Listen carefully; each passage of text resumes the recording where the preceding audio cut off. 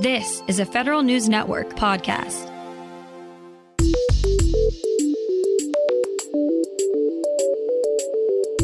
Coming up on today's Federal Newscast, low recruiting but high retention is putting a financial strain on the U.S. military. The Government Accountability Office estimates that 15% of COVID-19 unemployment relief money went to fraudsters. And feds can now donate unused time off to other feds impacted by Hurricane Idalia. Those stories and more in today's Federal Newscast.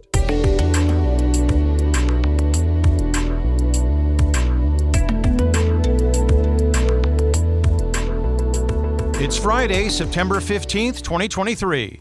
Welcome to today's episode of the Federal Newscast. I'm Peter Musurlian. One of the biggest federal agencies names a chief artificial intelligence officer. Federal News Network's Justin Doubleday has the latest. Department of Homeland Security Chief Information Officer Eric Hyson has been designated as DHS's first ever Chief AI Officer. Hyson will be responsible for promoting AI innovation and safety throughout the department.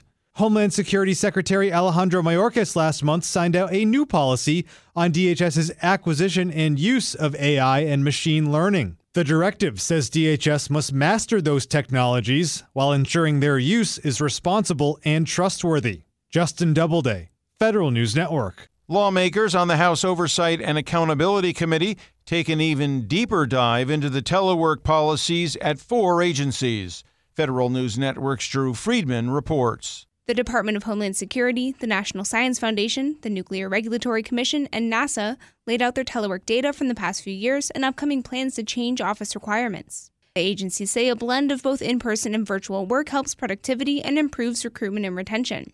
But a few Republican members are calling for an increase to in-office work after what they say is a lack of data on telework's impact on agency performance. Oversight committee leaders have pressured agencies for months to share more detailed telework information. The committee plans to hold another hearing in the coming weeks with several agencies who they say did not meet their data expectations. Drew Friedman, Federal News Network. Department of Veterans Affairs employees feel burnt out using a new electronic health record.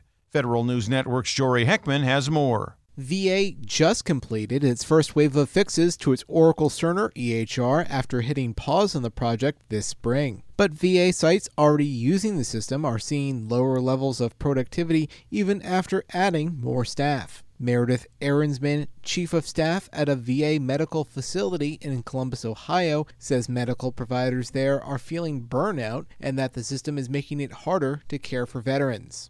We understand we can't flip the switch and go back to the legacy system, although there are days that would be our preference. Jory Heckman, Federal News Network. Across the military services, recruiting numbers are down, but retention is still very high. That's put some unexpected pressure on personnel budgets because junior pay grades are understaffed and more people are serving in senior grades. Both the Army and Air Force have asked Congress for permission to reshuffle their 2023 budgets to account for those changes, along with factors like inflation-driven, higher-than-expected food costs. The Army says its expected personnel costs have risen by about $700 million. Military recruiting has been a tough business for the past couple of years. So far, the Air Force has been able to weather the storm, but officials now say this year's recruiting goals are down significantly. The active duty Air Force will fall short of its goal by about 10%, and the reserve components will miss theirs by about 30%. Officials say they've been able to ease the challenge with a handful of policy changes that make it easier for recruits to join, but they still face strong headwinds in 2024. Up to $135 billion stolen. That's one government watchdog's estimate of how much money from COVID-19 unemployment insurance payments went to fraudsters. The Government Accountability Office estimates that's about 15% of all pandemic-era spending on unemployment benefits. The Labor Department warns GAO may be overestimating the level of fraud, but GAO defends its methodology and says it may never fully know the extent of pandemic fraud.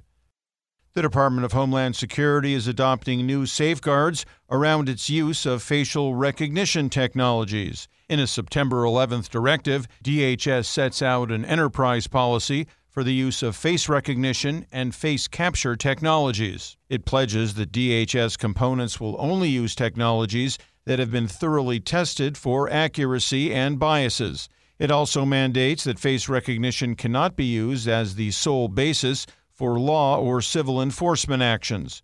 DHS is also requiring its components to allow U.S. citizens to opt out of face recognition for any non-law enforcement uses. Federal employees can now donate unused time off to other feds impacted by Hurricane Idalia.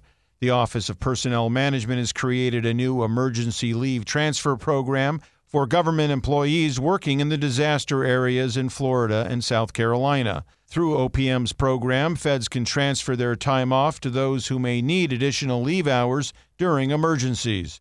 The idea is to help feds in an emergency event avoid dipping into their own paid leave. The Hurricane Idalia program is now the 7th emergency leave transfer program OPM has established in 2023. Find these stories and more at federalnewsnetwork.com. For the Federal Newscast of Friday, September 15th, 2023, I'm Peter Musurlian.